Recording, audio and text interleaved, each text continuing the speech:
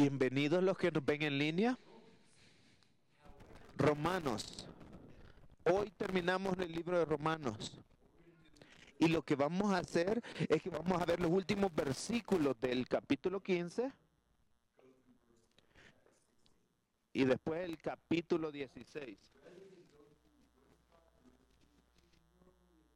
Y lo que hemos estado haciendo es verso por verso, pero estos últimos va a ser diferente. Vamos a ver unas cositas como lo más importante de estos capítulos. El 15 y el 16 son recordatorios finales, saludos, los planes que Pablo tenía.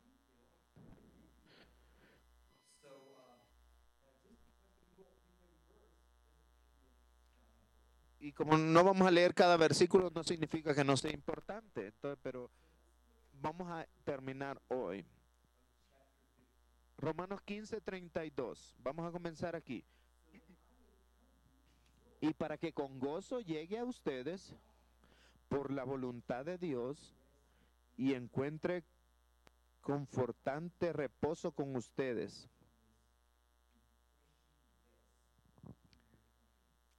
Descanso refrescante en tu compañía. Esa es la coinonía, la hermandad de los santos. Los que han sido regenerados, nacidos de nuevo, y que tienen un deseo de seguirle con toda su vida, hay algo sobrenatural que pasa. La palabra en griego es koinonía, que se prefieren los unos a los otros, que se animan y están conectados en un mismo espíritu. Es el tipo de comida que no se puede, ¿verdad?, hacer doble. Es única, es refrescante la koinonía.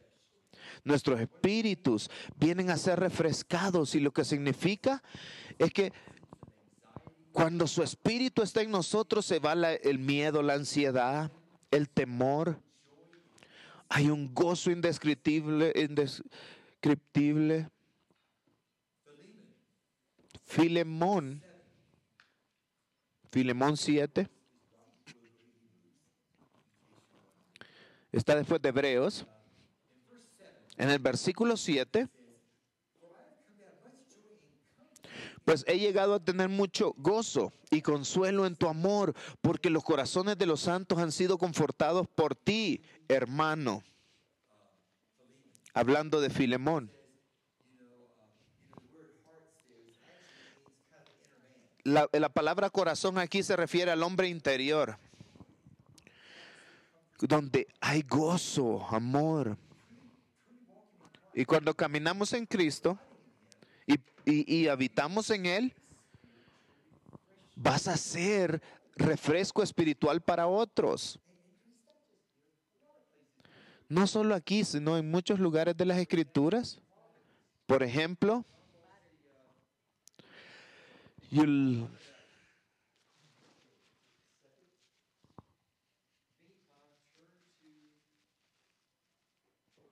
para mientras le cambio la batería, vamos a leer en Proverbios.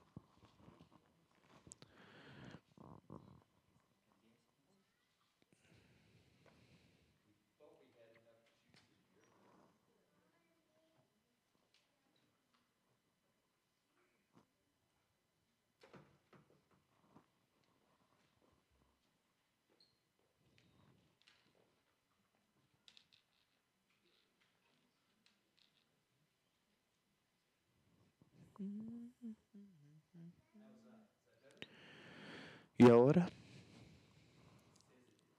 Dice que sí. Yes. Proverbios, capítulo 10, versículo 11.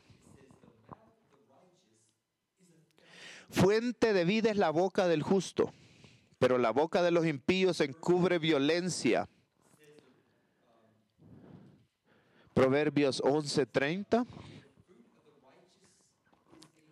El fruto del justo es árbol de vida. Proverbios 15:4. La lengua apacible es árbol de vida. Proverbios 25:13. Como frescura de nieve, todos conocen la nieve, ¿verdad? En tiempo de la siega es el mensajero fiel para los que lo envían, porque refresca el alma de sus señores. Todas estas son representaciones de lo que deberíamos de ser. Tienes que ser tú fuente de vida, árbol de vida. Alguien que refresque el alma de los demás. Juan 7.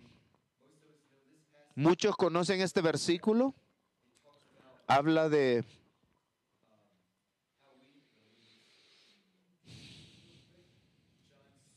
Juan 7.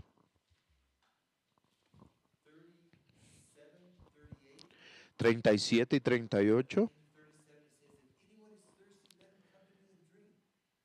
Y dice, el que cree en mí, como ha dicho la Escritura, de lo más profundo de su ser brotarán ríos de agua viva. ¿Qué tiene esto en común? Es lo que desea Dios para nuestras vidas. Quiere que seamos fuente de vida, árbol de vida, refrescante para el alma de la gente. Piensa, si todos fuéramos así, este mundo sería mejor.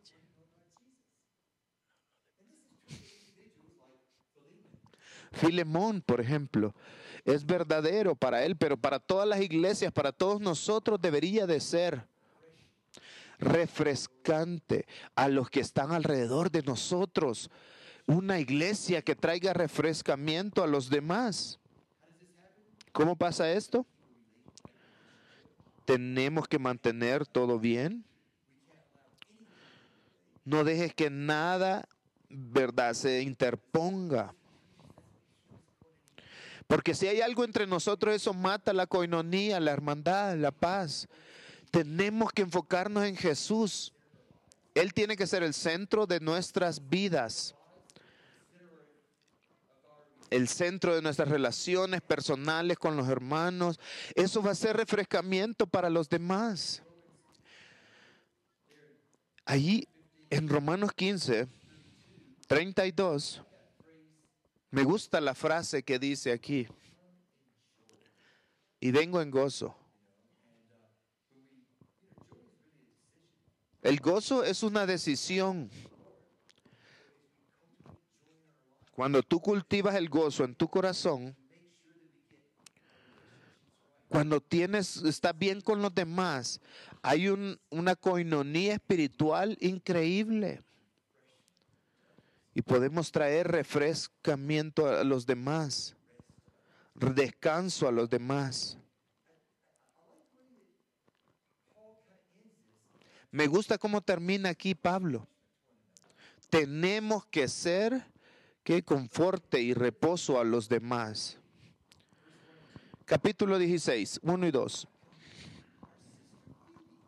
Les recomiendo a nuestra hermana Febe, diaconisa de la iglesia en Cencrea, para que la reciban en el Señor de una manera digna de los santos y que la ayuden en cualquier asunto en que ella necesite de ustedes, porque ella también ha ayudado a muchos, aún más a mí mismo. Si tuviéramos tiempo, me gustaría verlo todo detallado, por ejemplo en el 3 y en el 4. Priscila y Aquila, dice mis colaboradores en Cristo, por quienes doy gracias, sino que también por todas las iglesias de los gentiles. Y habla de las iglesias que se reúnen en su casa. Y en el versículo 7, saluden a Andrónico y a Junias, mis parientes y compañeros de prisión. También habla de Rufo, escogido del Señor, también a su madre y mía. ¿Quién sabe mucho? ¿Quién sabe algo de Rufo? ¿Quién era su papá? El papá de Rufo. Su padre, cuando Jesús iba siendo crucificado en el Gólgota y se iba cayendo y a alguien que le ayudó a Jesús a cargar la cruz, él era el papá de Rufos. Es algo interesante. Pues fue impactado, te imaginas, después de ayudar a Cristo a cargar la cruz. Se describe como alguien escogido en el Señor. Pero por ejemplo, Febe, una diaconisa de la iglesia. Es interesante de las personas que él menciona, escogidos en el Señor, diaconisas, apóstoles. La primera que menciona es Febe. ¿Quién es ella?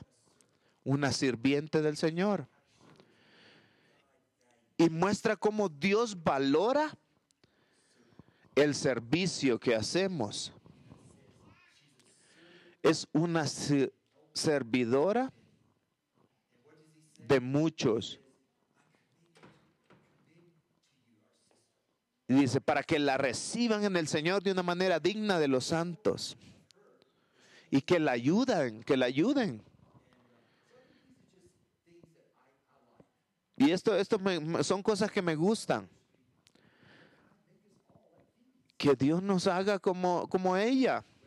No solo mujeres, hombres que son sirvientes del Señor o servidores del Señor. Mira el versículo 17 y 18. Les ruego, hermanos, que vigilen a los que causan disensiones y tropiezos contra las enseñanzas que ustedes aprendieron y que se aparten de ellos. Porque los tales son esclavos, no de Cristo, nuestro Señor, sino de sus propios apetitos.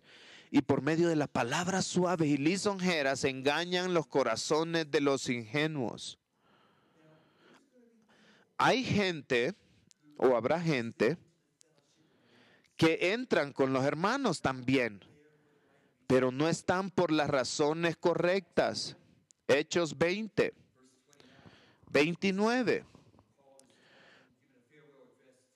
Pablo estaba saludando a los líderes de Efesos. Y en el 29 dice, sé que después de mi partida vendrán lobos feroces entre ustedes que no perdonarán el rebaño. Lobos feroces que están adentro del rebaño.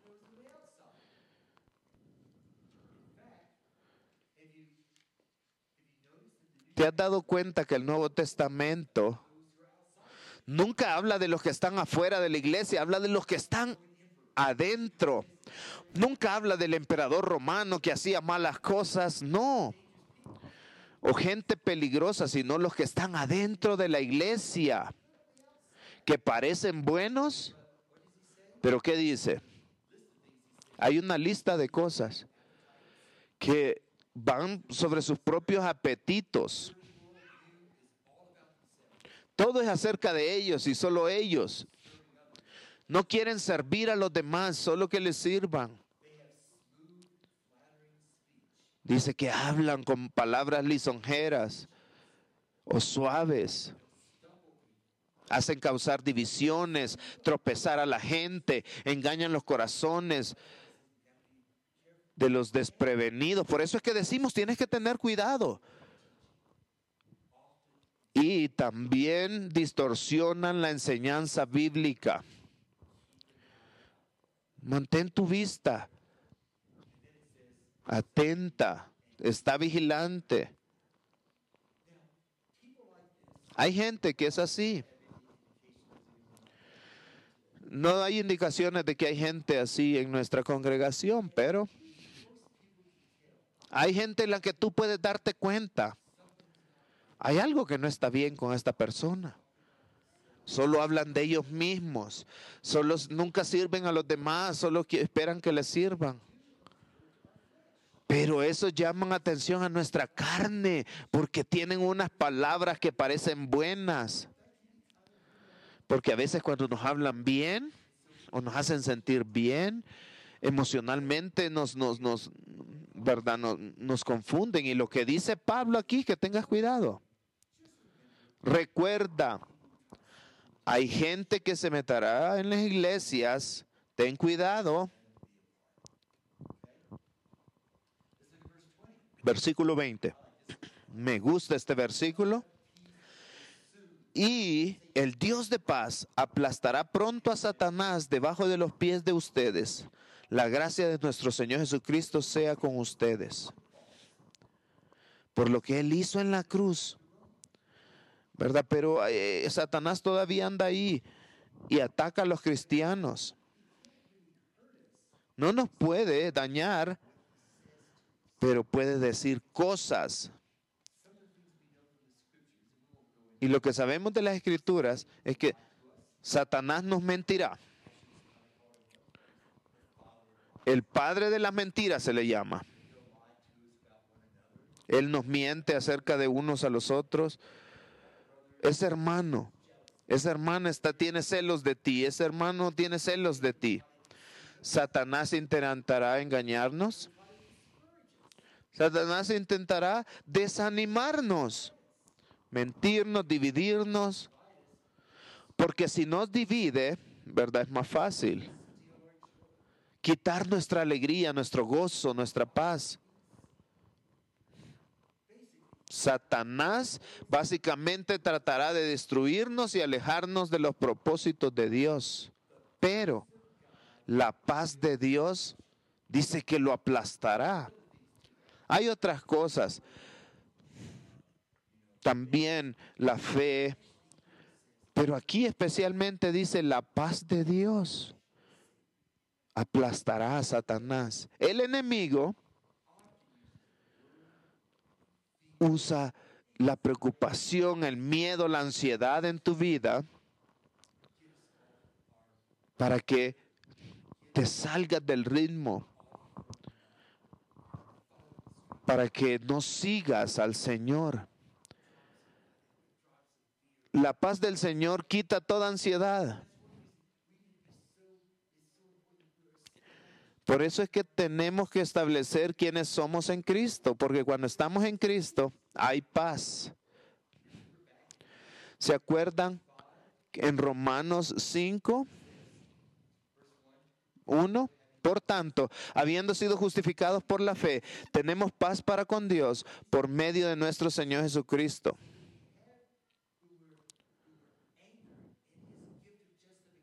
Cuando estamos en el don de justificación, cuando estamos en la justicia de Dios, Él nos da su paz. Y eso nos cubre, nos ayuda en contra de las insidias del diablo.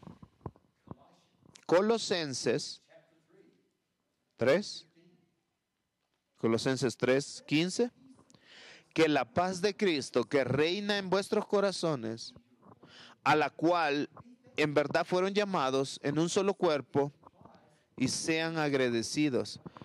Y esto implica que cuando la paz de Dios está ahí, nosotros tenemos una alternativa que reina en nuestros corazones. Tienes que estar dispuesto a recibir la paz del Señor en tu vida. Porque cuando la paz del Señor nos deja, allí es cuando el enemigo nos puede sacudir y mover de un lado a otro.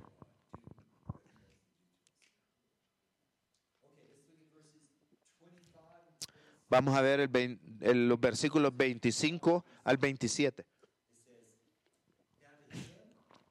Y a aquel que es poderoso para afirmarlos conforme a mi evangelio y a la predicación de Jesucristo según la revelación del misterio que ha sido mantenido en secreto durante los siglos sin fin, pero que ahora ha sido manifestado y por la escritura de los profetas, conforme al mandamiento del Dios eterno, se ha dado a conocer a todas las naciones para guiarlas a la obediencia de la fe, al único y sabio Dios, Por medio de Jesucristo sea la gloria para siempre.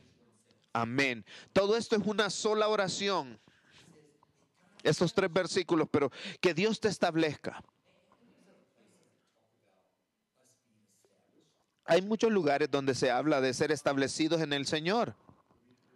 Vamos a leer muy rápido en 1 de Pedro 5:10, y después de que hayan sufrido un poco de tiempo, el Dios de toda gracia, que los llamó a su gloria eterna en Cristo, Él mismo los perfeccionará, afirmará, fortalecerá y establecerá.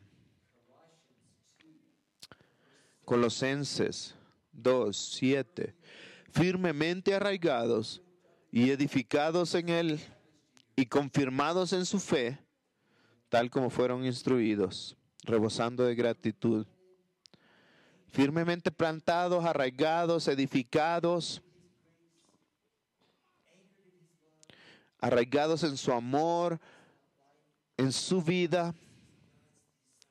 Este es el deseo de Dios para todos nosotros.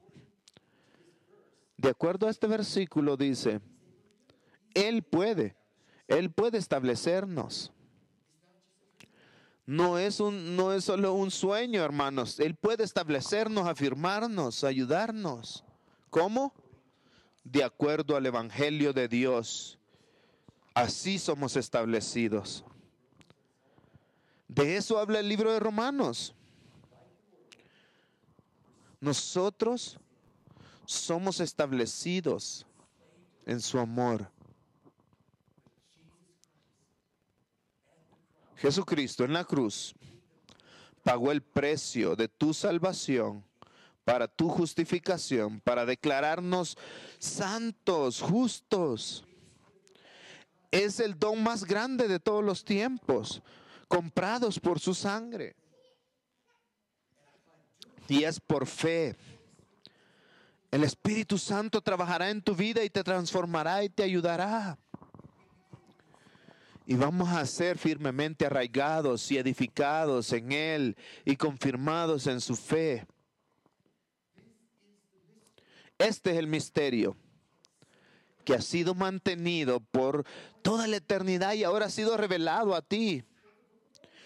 De esto habla el libro de Romanos. Explica este misterio el libro de Romanos.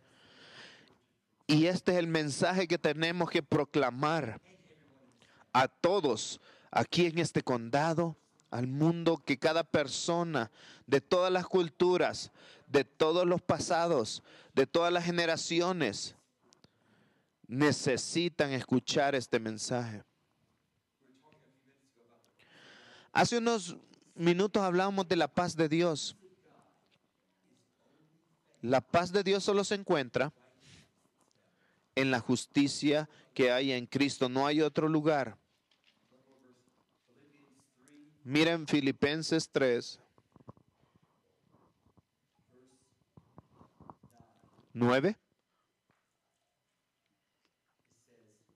Dice,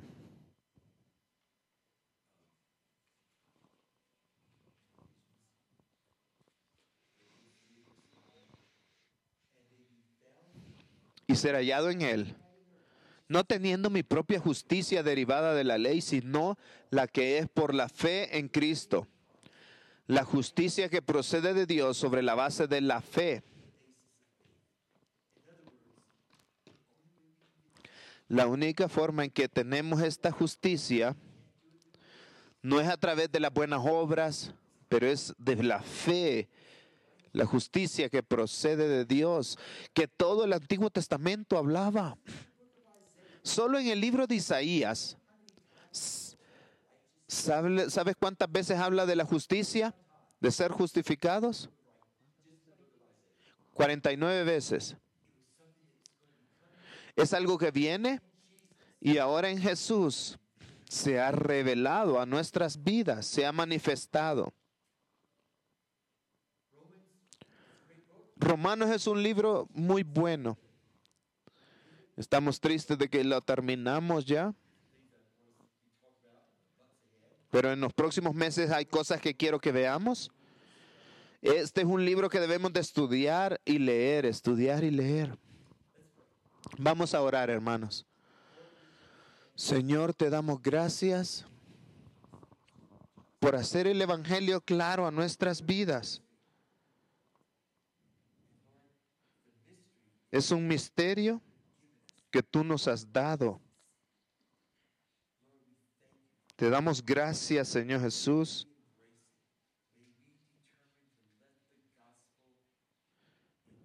Que el Evangelio, este don de justificación, nos transforme por fe.